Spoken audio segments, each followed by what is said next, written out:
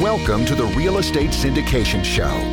Whether you are a seasoned investor or building a new real estate business, this is the show for you. Whitney Sewell talks to top experts in the business. Our goal is to help you master real estate syndication. And now your host, Whitney Sewell. This is your daily real estate syndication show. I'm your host, Whitney Sewell. Today, we are focusing on some highlights from shows that help you to think through your mindset. I go back, I talk often about how mindset changed everything for me, how the military taught me to have that never give up mentality, that never give up mindset. And I hope you can gain that and at least get closer to that from these episodes today that are going to help teach you how others have done that as well. Our guest is Ketan Patel. Thanks for being on the show, Ketan.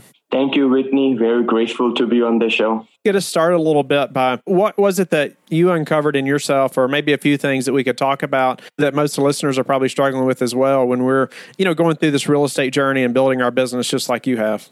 Okay, great. So one thing we could talk about is limiting beliefs. Limiting beliefs are a huge roadblock to whatever you're trying to do in real estate, either finding a deal or finding a capital or somehow pull through a transaction. And oftentimes they are not visible. They are just running just like a background app consuming the power. So let's talk about some limiting beliefs that you could have around raising capital. So on the surface, you might be asking yourself, well, I'm promoting, I have blogs, I'm doing XYZ, I'm going to meetups. Why am I not really raising as much capital? If you really sit down with yourself and if you are aware, you will have something of the tune of, it could be anything. To give you my example, I was thinking years ago that me bringing the people into the deal, I'm taking advantage of them because they are only getting 8% preferred return. Maybe they are looking for more. It was just my belief. Yours might be different flavor, but eventually what that would do is it would block you to really go out there and connect with the individual if you just have a negative limiting belief. Or it could be something like, well, I'm new to the business. I don't have as much experience. What if this transaction fails? These are my friends and family. And then I would really feel uncomfortable in my social circle. And how would that impact? A lot of people who are starting in the game feel that limiting belief at play as well. I could relate to that, especially getting started in this business, trying to raise capital. We all feel like you're not sure about yourself. You don't have much confidence. When we first start talking to investors, I know there's listeners that feel the same way. And so, help us, I guess, to get past that a little bit as far as how do we change that thinking, that limiting belief, and gain more confidence as far as you mentioned, like sit down with yourself, and what does that look like, and how do we do that? Sure. So the first step would be to take an inventory of what those actual limiting beliefs are. And sometimes for everybody, it's a different process. You want to pick an environment where you are creative, where you could just block off an hour and sit down with yourself. It could be a park, it could be a cafe, wherever it works best for you. And then you ask yourself the question. If you are already aware of them, you just jot them down. If not, you just try to ask yourself the question, what if there's no reason I could fail in this particular investment, or this is really my life's work, or this is a very important thing I need to figure out? What are the deep down blocks? So you put a list. For example, I'm taking advantage of the investors. That's just one limiting belief that we could use as an example, right? Then what we are doing is, step 2 we are doing is we are going to think of all the reference experiences in the past as well, because the way this works is it's just like a table is supported by legs. The same exact way your limiting belief would be supported by some reference experiences. So try to see if you could find any reference experience from the past. Why are you feeling you are taking advantage? Have you done something in the past, real estate or non, where you felt that it didn't work out, and from somehow you took a meaning that you took advantage of the investors? So if you could think of some reference experiences, you could list those down as well. If not, it's okay. Then the step 2 would be doing is think of the exact polar opposite of your limiting belief. So if your limiting belief is, I'm taking advantage of them, we change it to, I'm giving advantage to them. Now, what's going to happen is just consciously thinking of this is not going to sink it into your subconscious. We all know that. So now you need to create a list of good reference experiences that would really sink this in over the next period of a week or a month. So to give you an example, in my case, I'm giving advantage to them, and my reference experiences for myself were some of these examples. Like, I'm educating them on different investments for free. I'm not charging them money or anything like that. I'm helping them break their own fears related to investing and take a leap with me, which can potentially change their life as well. Who am I to decide what 1, 8, or 10% investment could mean to them? Before, I was thinking that, well, 8% seems very low or 9% seems a little low, but that's not my choice, right? I'm giving them advantage. I'm giving them the passive income. I'm helping them create the income. I'm being creative, providing them solutions. And it would be different for everybody based on, but just to give you an example. And then the more reference experiences you could come in with, you write it all down and you anchor it to your new limiting belief. And then what you do is anytime you're having an investor call or you're going to a meeting, before that, you quickly review it. So your brain just gets a quick rush of the new, neural connections. And before you know, this would be your routine. Nice. So we're changing our routine, which is, I'm sure, a good thing if we're having these limiting beliefs. And I can see too, like picking a creative environment or somewhere else that you're not sitting in the office, right? Or you're not sitting where, your computer is probably, or your phone, and, all these distractions that we live with every day somehow. But then you mentioned we're going to think of references in the past that support this. And that's interesting. Think about, why do I have this limiting belief? And then think of the polar opposite. It's a big mindset shift, isn't it? It's a mindset change. Help us to just change that mindset, or, really have a successful mindset. And how do you do that? Or how do you coach people in doing that? I know for myself, a mindset change was instrumental in just getting my real estate business started and really making it happen. But how do you coach others to do that? Or maybe some common things that people are struggling with? Sure. So when we talk about success psychology or success mindset, in my opinion, it boils down to two things. The first part is the 50% that we learn or model from people. So we could watch a YouTube video. We could see what has worked for somebody else that, have a morning ritual or do XYZ. And those are all good things for us to learn. The other 50% is very, very unique to you that unfortunately nobody could really teach it to you. I cannot figure that out either for yourself, but there's a process that I have created that coaches use that would get you in touch with your deeper self for you to come up with those unique things that are really driving you. And that's the other part, which it gets very interesting because it's all for you and it's like you're on your own journey. So to talk about it, there's a lot of tools that I use. I've been trained from Tony Robbins, his 6 human needs psychology. And basically, I'm trying to give you an example. So let's use one of the example with the client. Let's say you're a real estate syndicator, right? What happens is I will ask you, at the end of the day, you're trying to make whatever your number is, 5 million or 50 million or 100 million. The driving force behind that is you're trying to get some kind of feeling at the end of it. Either when you will be successful, you want to feel significant to yourself, to your family, community, or maybe you just have a insecurity towards financing where you feel if I don't have X amount of money, life's going to be difficult. If I have X amount of money, I will have freedom. The common freedom thing is if you're earning money, you don't need to worry about working another day. You could be however you want, spend your time, et cetera, et cetera. Now, these are not good or bad things, but everybody is driven by something else. So we have to figure out what you are driven for. Are you trying to get significance? Is that your number one thing where you don't care about a deeper meaning for your work or purpose? It's all about somehow let me make this work. And this is deeper. It's not going to come out right away. Sometimes it might, or it could be the freedom, or it could be the security. So once we find out what your blueprint is, then we could shift it. Then you could shift it and be like, well, this is good, but I don't need to really get significance from it. I don't need to raise X amount of dollars or get X amount of apartment complex under belt just to prove it to myself. I'm already worthy of myself. I like doing it and I want to do it, but it's totally disconnected, right? So this is just a very, very simple tool. There's a lot of things that step by step unravel and get your blueprint out so you could tweak it to then change your mindset and then couple it with the other things that you already know and get a forward momentum. Okay. Well, that's pretty deep. But, initially, you talked about, 50% we model from other people. I can see that the importance of who you surround yourself with, right? So is there an example or, ways that you've been intentional about as you're going through this mindset change and you learn these tactics that maybe the people you're hanging around changed?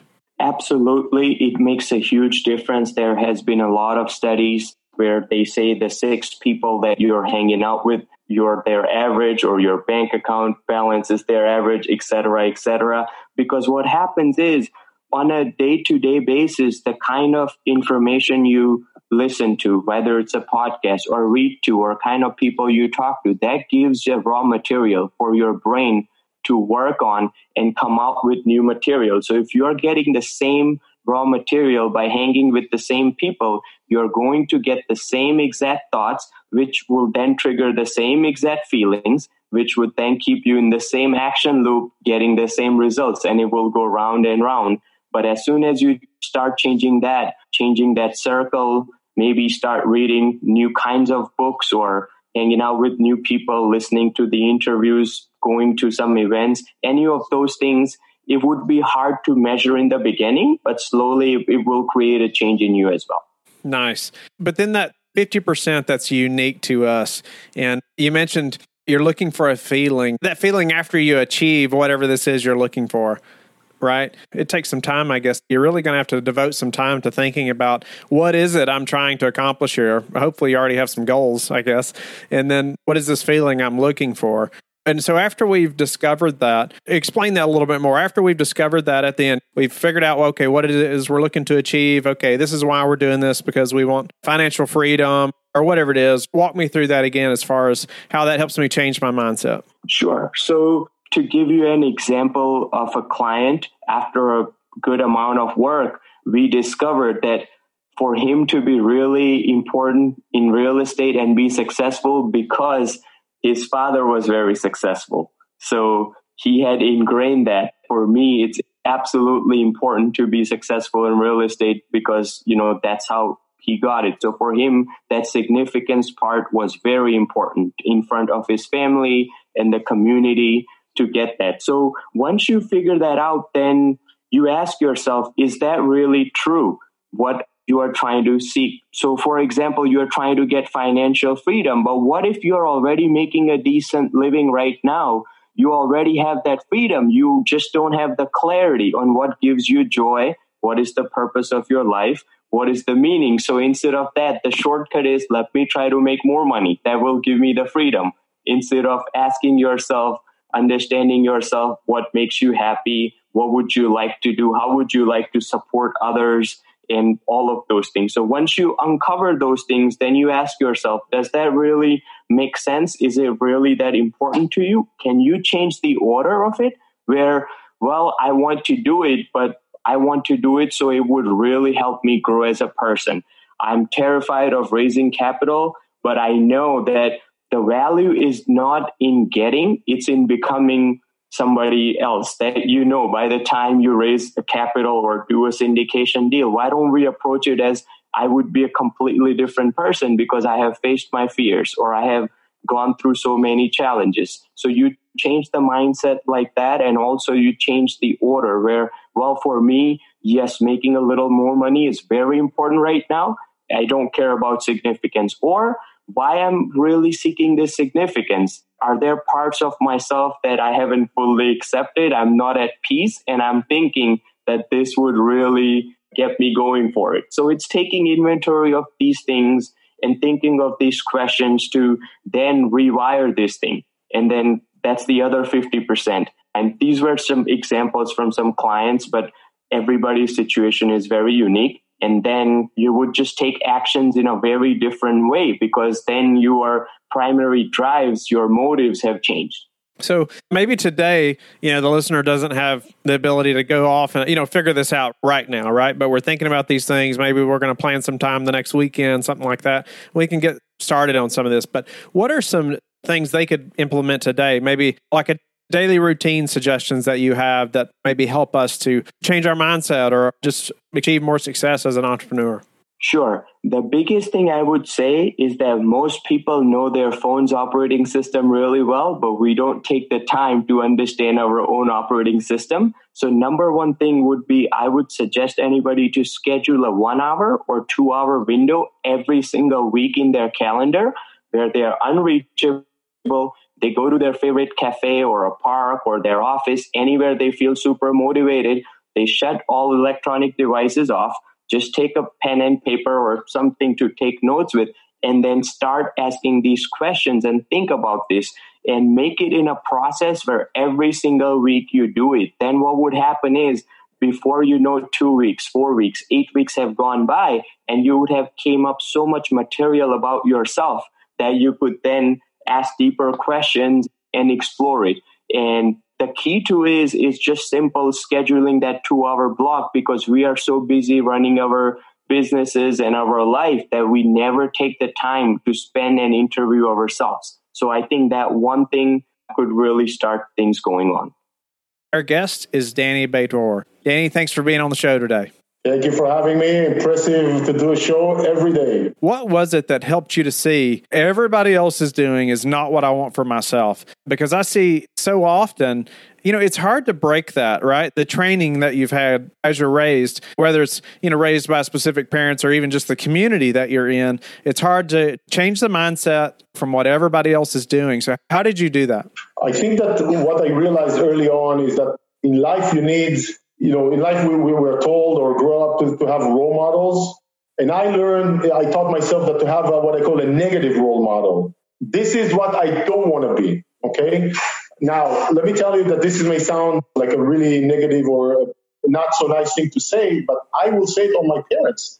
My parents are excellent role models on certain things. I think on parenthood, they did well, as much as you can expect from parents. Work-wise, always hardworking, still are. Ethics in life, integrity in life, hard workers, for sure. My mom is, she's 75 and she's like, excuse my language, pissed that they had to retire her because, as a judge, they retire you at a certain age, if you want it or not. And she hates it, right? She hates the fact that she has to retire.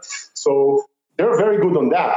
But money-wise, handling financials, all of that, they were always the type of role model, how not to work, to walk the path in life. By the way, I still don't know who's right and who's wrong, right? And I've managed to collect few of those role models in my life. And, sometimes I ask myself, even in business, I have, people that I've seen and work with and know closely that I always ask myself, what would this person do in this situation?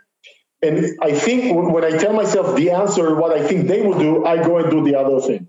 I go in a different direction, exactly 180. He will do this. Okay, then I'll go in a different direction. I call it the negative role model. What not? And those are not necessarily bad people by any means. They're just not the way I would like to make decisions in life. So I think that kind of drove me. I mean, the fact that I was looking for the solution and looking for an answer nonstop, so to speak, kind of drove me to go in that direction. To pull the trigger, I remember very clearly at one point I told myself, okay, you've been looking at U.S. real estate for almost a year now, attending seminars and reading and finding information as much as you can at the time.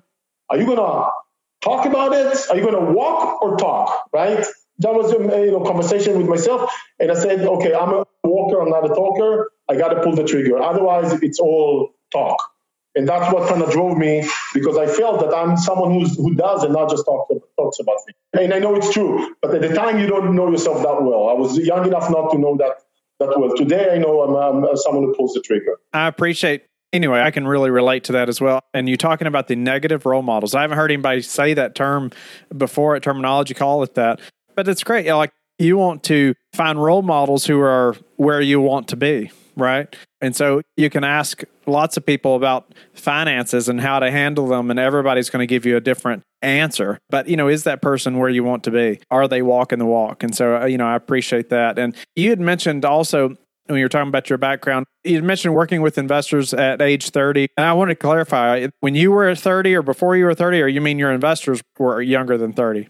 I moved to the States in 2004 because I got very passionate about real estate and started working with, for myself, buying real estate, but also working with other investors.